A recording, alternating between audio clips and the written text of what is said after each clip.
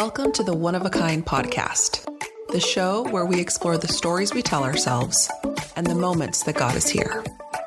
I'm Nisi Duran, and I hope today's conversation gives you something to smile about.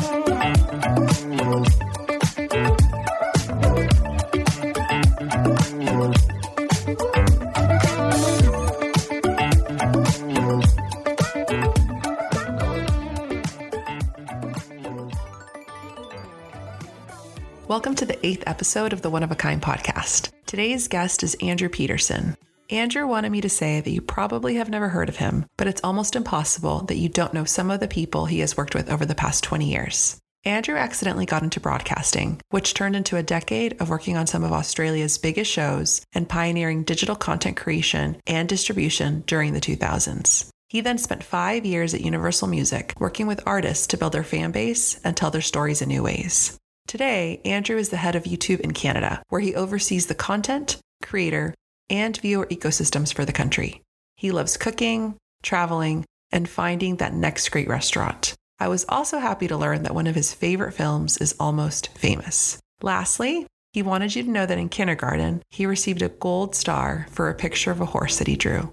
Talks with Andrew always leave me feeling joyful and smarter, so I really hope that you enjoy our conversation. Similar to Bluey, my second favorite Australian, Andrew shares a few of his life lessons that include the benefits of saying yes to new experiences, the importance of community, and the power of being a nerd.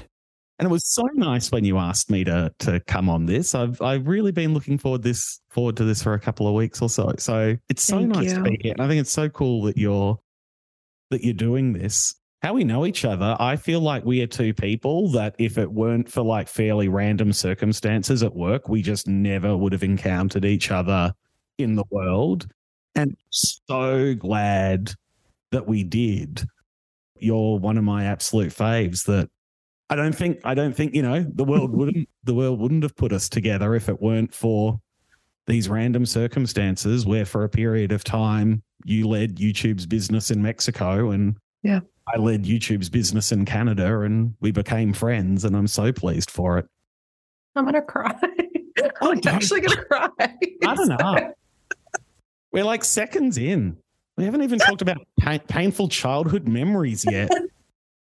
No, but you're right. Like it's one of those things where I had that job for a year and it also happened because it was during COVID and I was eligible to run quote unquote YouTube Mexico from San Francisco, California. That's wild.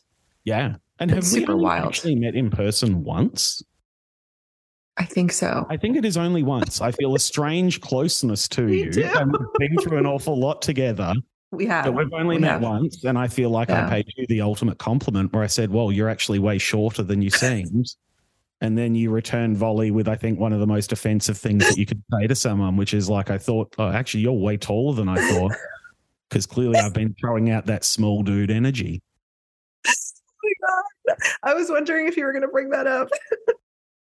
I'm never going to stop bringing it up. That wasn't just me, though. You said everybody said that to you. You're like 7 feet tall, right? Right. Yeah, I mean, I'm 6. I'm 6 feet tall, and there's no good way to take it. There is no good way as a dude to be told that you're way taller than you seemed. Yeah. We thought it was a compliment, right? But maybe it's not. Nope. Well, how tall did you think I was? I don't know, dude. I didn't think that much about it. How tall? People think I'm like 5'7". Yeah, I was going to say 5'7" seems like about average. What are you, 5'2"? Oh, no. Excuse me. I'm 5'3.5", Andrew. I don't know feet and inches. You Americans with your imperial system and your Fahrenheit. I don't know, dude. You mentioned it. You're Australian. I am. You're Australian. And you're currently living in? I live in Toronto in Canada. I moved here in 2019 in the middle of the year. Yeah. And I'd never lived outside my home country before. I traveled a heap and I really loved that. But I'd always wanted to. I'd never left the country until I went to university. So I'd never left Australia. You know, holidays I love them, but they were road trips somewhere. So I might have been on a plane 4, 5 times in my life when I got up to 18. Yeah. But I've been really fortunate since then. And I really feel like I've made up for lost time. Yeah, I agree with you. I think because of, well, I don't know if this is what you said, but because of education for me, I was able to kind of see more of the world and stuff. I didn't know this during high school. I didn't really do it then, but during university, it turned out I ended up being quite good at debating. So I never intended to become a debater, but in orientation week, it's the first week in first year university in Australia, O Week. Yeah. They're all the clubs that have their tables set up, and the debating society was $5 to join, and you got a free beer when you joined. So a couple of my friends were really into debating and joined. I was with them and I wanted a beer, so I joined the debating society. And so I really bought a beer and then got a debating club membership as a. That's so cool. Turns out like they were pretty good at it.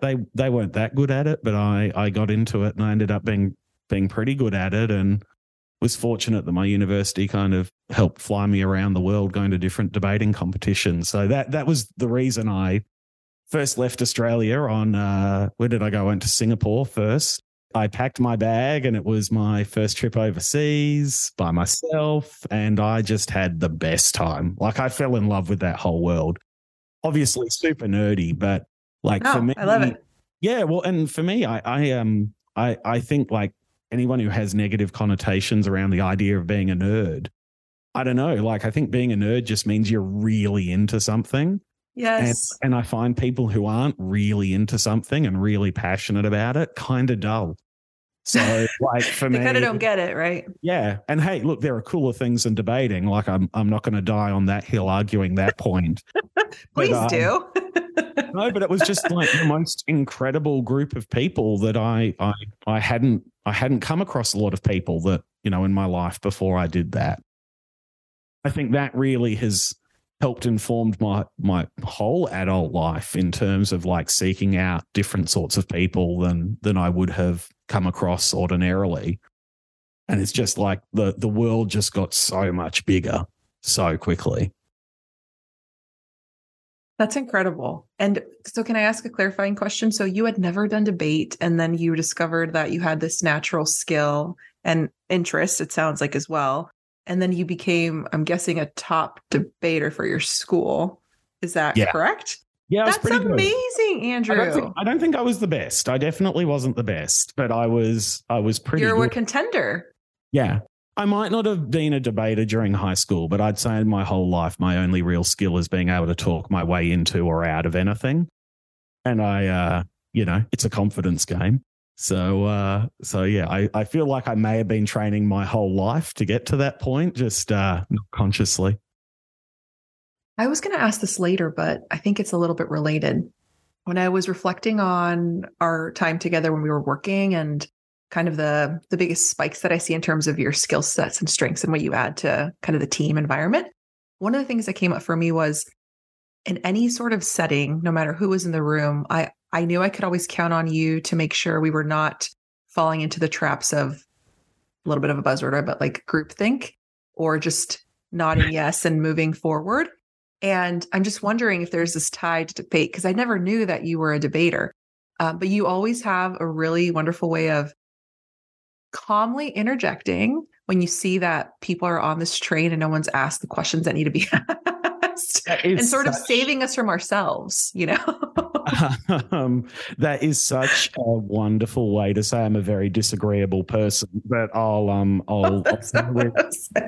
with that. It's definitely what you're saying, and it's noted. But I don't know, like for me, I do think the best idea should win. But the best idea rarely comes from one person. Oh.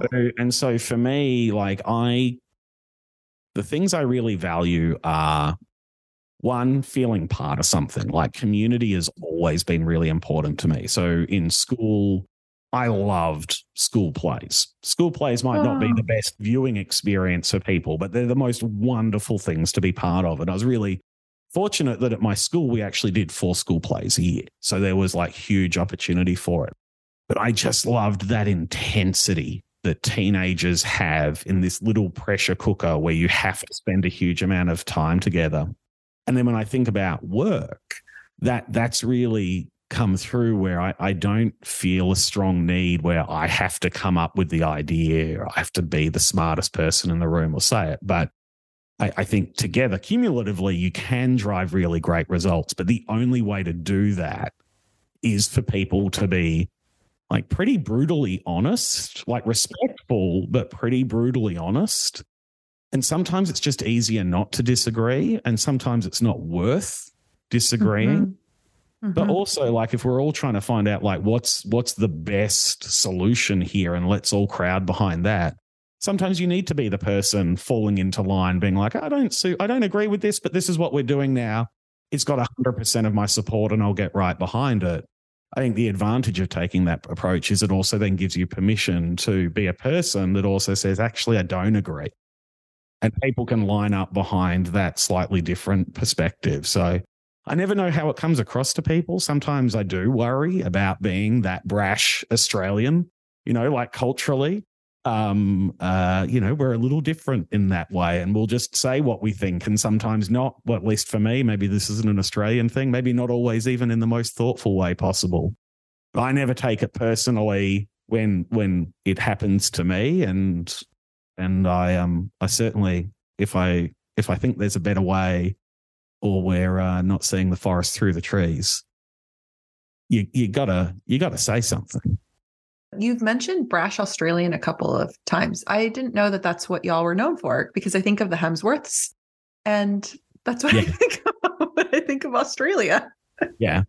Well, look, they're your cousins, right? They're your cousins. I know you're doing an audio podcast as well as like a video version of this. So I think the people watching the video can definitely see that any sort of comparison to the Hemsworth is at best overly generous. And for people listening, I probably have Drew Carey more in the early days of the career before he slimmed right down. So not a Hemsworth. There's definitely a diversity of types of Australian. I wouldn't want to pretend to represent all Australians, but I do think Australians turn up at work really differently. Like for most people, I would say Americans probably need to aspire to bring more of their whole self to work. And I reckon I think I need to dial it back to about 90%. I wanted to go back to your comments about being a nerd. I didn't know that about you. I'm also a nerd. That's probably why we like, I'm not surprised. Yeah. Tell me something I don't know. So. You launched a podcast talking to people in technology about their lives. The ship sailed, dude. So what are you a nerd about? Was going to be my question. Oh, so many things. I think from a work perspective. Yeah. As I said, my mum was an academic. My dad was kind of a broadcaster and journalist. And so what that meant was growing up, they'd have the most incredible dinner parties where around the table might be, like one of Australia's biggest like music artist managers and the guy who did the 6 p.m. news and this really interesting academic that was, forging ground in whatever. And to me, these were just my parents' friends. Oh my gosh. But what it meant was like from a really young age, I used to love in the early parts of a dinner party before they all started having a good time. What I now realize is they were just a old school 80s drunk, but I thought they were just giggling and having a great time as a 8-year-old or whatever. But in the early parts of the dinner parties, they'd let me sit at the table and I'd be talking to people, and I fell in love with people that had something to say and kind of affected culture and made people feel like a lot of people feel something. So I never wanted to do what my parents did. But during university, a friend on the college radio station's, co-host was sick one day, and he's like, "Oh, do you mind coming in and filling in?" I'm like, "Oh yeah, that sounds like a bit of a laugh." And I did it, and I loved it. I absolutely loved it. And so I got my own show, on the crappy college radio station. It's terrible. Amazing. I do have a couple of like old burnt CDs, and it is dreadful. It's absolute drivel that I did, but I had a whale of a time. And I, in doing that, I made friends with the dude who did the show after me, Tom, and he got a job at one of the big commercial radio stations in Melbourne where I grew up. And he's like, hey, they're looking for another one of these shit kickers to press the buttons and play the songs and the ads and all of that sort of stuff. Do you want to do it? And I'm like, oh, this is really fun doing community radio, like college radio. Someone wants to pay me money to do this, more for them. Yeah. I'm doing it for free. I'll take their money. And so I started working in radio and just loved it. And so I never intended to get into broadcasting, but this whole world opened up of like meeting amazing musicians and, like people doing shows that, were so groundbreaking at the time. And I just had that same feeling that I had growing up. And I knew this is what I want to be part of. What it turned out I was pretty good at was identifying talent. And like really? Figuring out like people that could be really amazing, what was in their way, and clearing the path so they could be kind of as good as I thought and hopefully they thought they could be. And that's become the through line for my whole career. Like from that work perspective, like I'm just a real nerd about like talent development, content strategy, content commercialization, and like the execution. Like I'm a firm believer in, you can have the best idea, but if you execute it really poorly, it's worth nothing. Correct. So like really, really getting in there and doing that. So that's the buzz from a work perspective. And that's kind of what I really, really nerd out about at work. I find it interesting. You've now shared 2 examples of instances where you didn't have experience with something and you just said, sure, why not? Whether it was because you were getting, what was it, a free beer? Not really a free beer, a paid beer. I got a free debating club membership. Yeah. And in the other case, a friend, it sounds like, asked you if you wanted to try something that could be really scary for a lot of people, especially because you're putting actually in both cases, you're putting yourself out there to other people. It's not something that you're trying behind closed doors. Yeah. Have you always been that way? Like what gave you the strength? Oh, you've just always been that way. Tell me more. Yeah. I don't know. I actually don't know the answer to that question. I'll have a go at answering it, but my greatest skill is talking my way into or out of something. In terms of what gave me the confidence, I don't know. I think it's probably my mum, which is maybe disappointing for her to say, but I don't know. Like I always just felt like really supported without being like coddled by her. And she was just really good with me and my sister in terms of making sure we kind of had the right amount of confidence, but the right amount of humility. We're kind of positioned to try and make the best choices we could. And so I knew that no matter what happened, I could come and be like, oh, Mum, I mucked up. Like things are pretty bad. And she'd be like, all right, you shouldn't do that. Let's talk about that later. But I felt really safe and secure. And she was a really big part of that. And then I just was able to, talk my way into and out of stuff. And so that over time, I think having that safety net from her, as well as just getting quite a few data points of being like, oh, actually, this works. Yeah, most rules are pretty flexible. Like there aren't too many actual hard rules in life. And if you figure out how the system works, you can probably make that system work for you. Can you tell me a little bit about what you're currently doing? We've talked about it around, but not directly. Yeah, so I have a kick-ass job. I lead the YouTube business in Canada. What does that even mean? Is when you're the king of Canada. That's what it means. But in terms of when you think about the different stakeholders for a platform like YouTube, there's the viewers, the people watching the videos. Mm-hmm. There's the people uploading the videos, and then there's the advertisers. And they're kind of the 3 key stakeholders. I spend the majority of my time thinking about the viewers, like how do we make sure that Canadians get like the best content that they're looking for? Mm-hmm. And can we make sure that products work that we launch globally but bring to Canada work for the local market needs and nuances? it's a bilingual country, which I think everyone understands, like on a superficial level. But like the strong bilingualism and culture here means that things work differently and wonderfully as a result. So really thinking about how do we serve Canadian viewers of all types with the right content and experiences, but then also for our partners, the people who upload the content, how can we make sure that they're able to build meaningful and sustainable businesses on the platform? Mm-hmm. So when you think about like what do I love in terms of that talent identification and just helping people feel fulfill their potential, I don't know if there's a better job in the world for me. Yeah. Yeah. And you've been doing it for 4 years? Yeah, coming up. So I've been at YouTube for, I feel like coming up to 7 years. And I've been in Canada for close to 4. And so when this opportunity popped up, and I'm going to tie it back to all the other examples as well.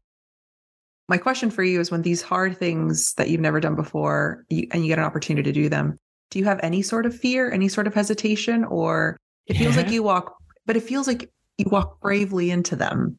How do you feel when you're making the decision? I think the decision isn't the hard bit. Okay. The consequences of the decision.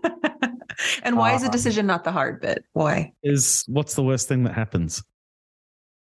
Like, I move to the other side of the world. What's the worst thing that happens? It doesn't work out. I go back to the other side of the world. Love it. And this is where I think one of the things I learned when I left radio, because I loved radio. Like it was my identity. It was my community.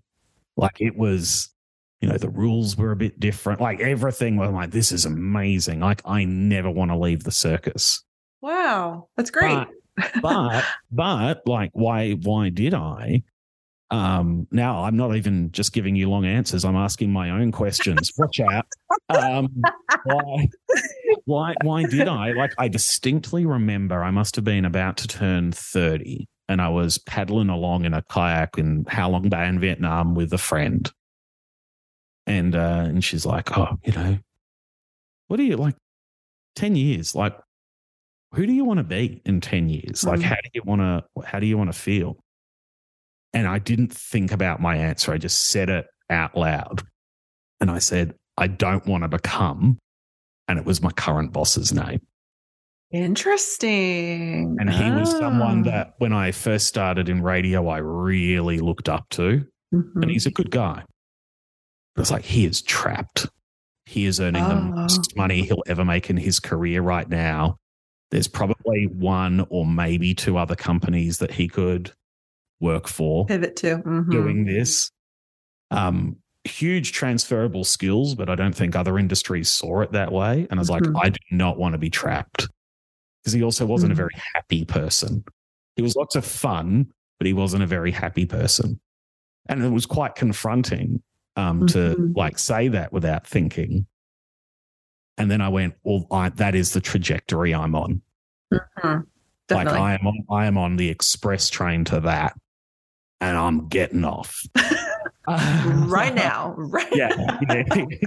Like, I'm not waiting for the station. And I pulled the ripcord really quickly. Wow. And I really struggled. Like when I left, like it felt like so much of my identity, my soul had been ripped out. I made some and still have some terrific friends from that time, but gosh, there were an awful lot of people who wanted something for me because I worked on some big stuff and got them access to things that just disappeared into the ether. Oh yeah. Entertainment industry, Sil. Boo. But and so I felt really down for a while about it. I'm like, what are people going to think? Like I didn't have the status I wanted, and then I don't know if we're allowed to swear on this podcast, but definitely I'm a lot. Drop like 10 right now. Nah, I'll just be playing to the stereotype. Like one of my life lessons, and we've discussed this, is people don't give a fuck. Yes. And we are the star of our story, but we are the star of pretty much, if not anyone's story. And so letting go of a lot of that that baggage of what are people going to think, and like they're not going to think anything. They're literally not going to hear from you, and then they'll see a LinkedIn post that you're working in this other place, and at best they'll be like, cool. And so like when you ask about like, is it hard to make the decision, I think really internalizing that people don't think about you like you think about you. It's true. They probably won't think anything at all.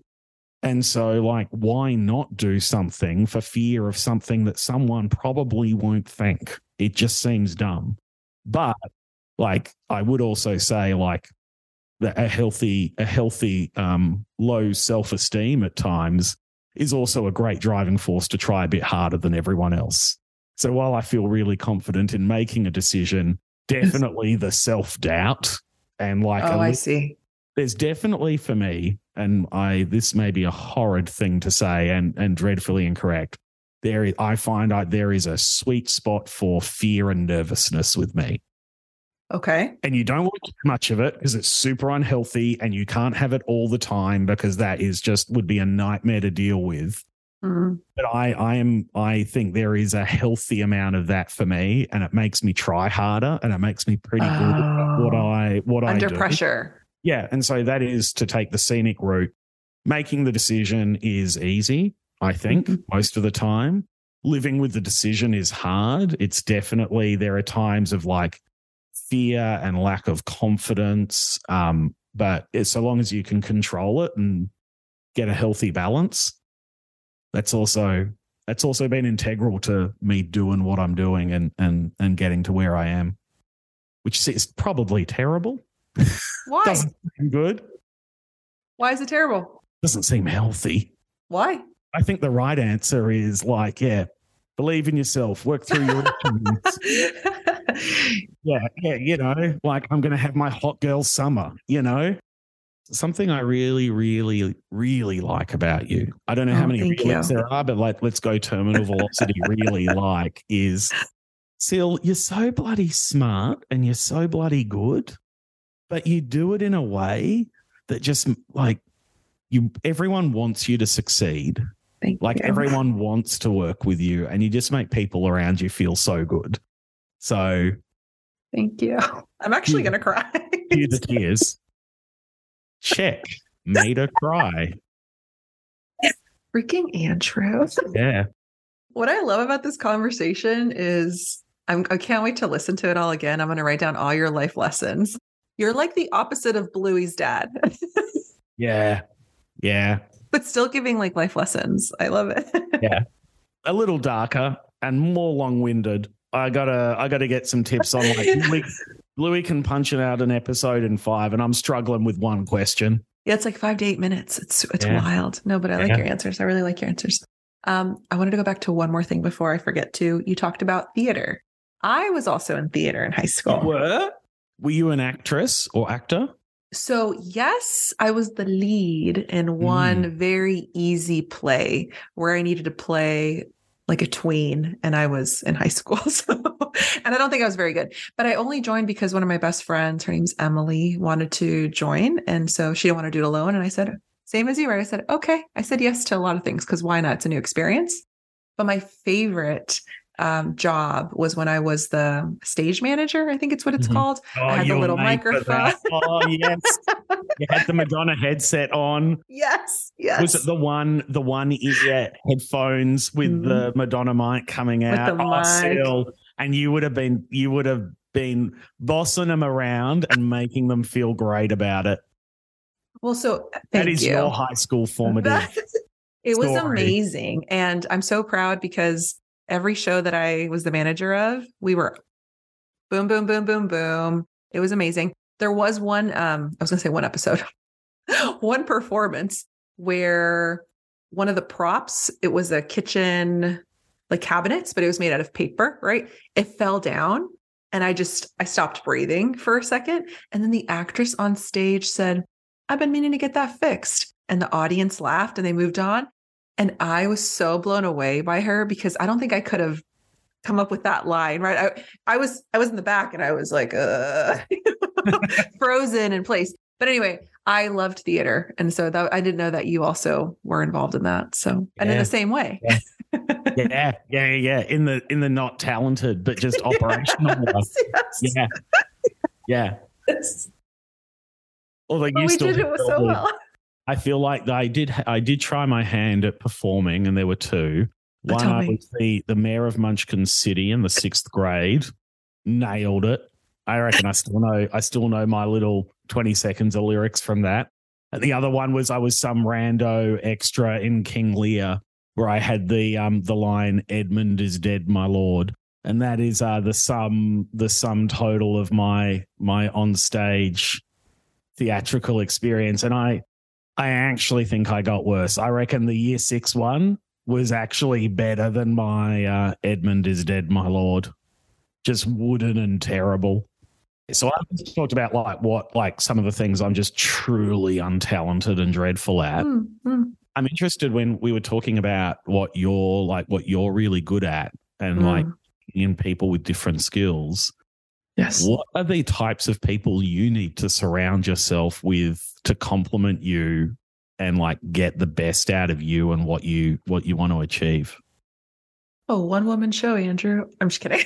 Untrue. I don't need anyone. Nobody wants me. I was laid off. I think one of my signature leadership styles is I truly believe that pretty much anyone can do anything. I do, with enough support, right? And so to answer your question more directly of who I need to surround myself with, I think it's just people that are willing to learn and that want to be engaged and that are willing to be open with me about their struggles and what they really want to accomplish. And as long as I have that, I can sort of work with almost anyone and I will be super invested in the people on my team, right? So I think it's just having that attitude of, what do they call it now? Growth mindset, something like that. Yeah, it seems like the sort of thing I put in a deck, which is what people in their 40s call a presentation, it seems. Oh, you're right. I know. I said tricks the other day. I actually heard that. I feel like it was episode 2 in your podcast, and there were so many tech phrases in that, but tricks, which for those playing at home, for anyone who's not in this ridiculous world, is a spreadsheet. It's a spreadsheet. Which I found out is also referred to as a matrix, which then is a trick. Boom. Nonsense. And I'm so guilty of this, and I feel like everyone in every industry is. Finance more than anything. Gosh, we all use a lot of abbreviations and buzzwords, and sometimes I wonder, is it just to make it seem harder and less straightforward? Hey, where's the deck at? It's how's the presentation going? Hey, can you input into this tricks? Which is hey, can you fill out this spreadsheet? Which is also corporate speak for, can you do my job for me? Every time someone in tech asks you to fill out a tricks, I have been asked to figure this out, but can you put it in for me so I can then just say the answer? Can I enable you, Andrew, to fill out this tricks for me? I'm so enabled. Oh my God. I learned so much from you about saying no to trickses because I was trained like a good little Googler that if someone tells you to do this tricks in the next 2 hours, you better get that done in the next 2 hours. And you told me still why? Everything's urgent for someone. Yeah. Not today. No one ever got promoted because they filled in the spreadsheet on time. And when they were asking for me to do it in 2 hours, I did it in 2.5 because I pushed back. Just kidding.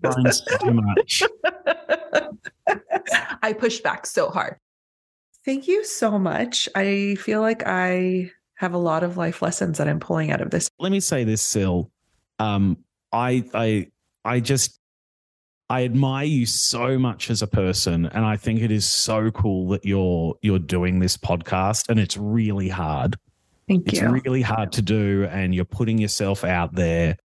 But I think you this is going to be such a good thing for you to do and grow, and you have so much to offer people. And I'm really glad that you found this as one of the forums to do that. Thank you so much. And thank you for your professional broadcasting voice.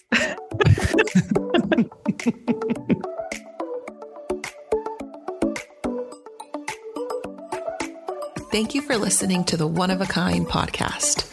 This show was edited by my brother from the very same mother, Jose Duran. We have more episodes on the way, so please check us out wherever you get your podcasts.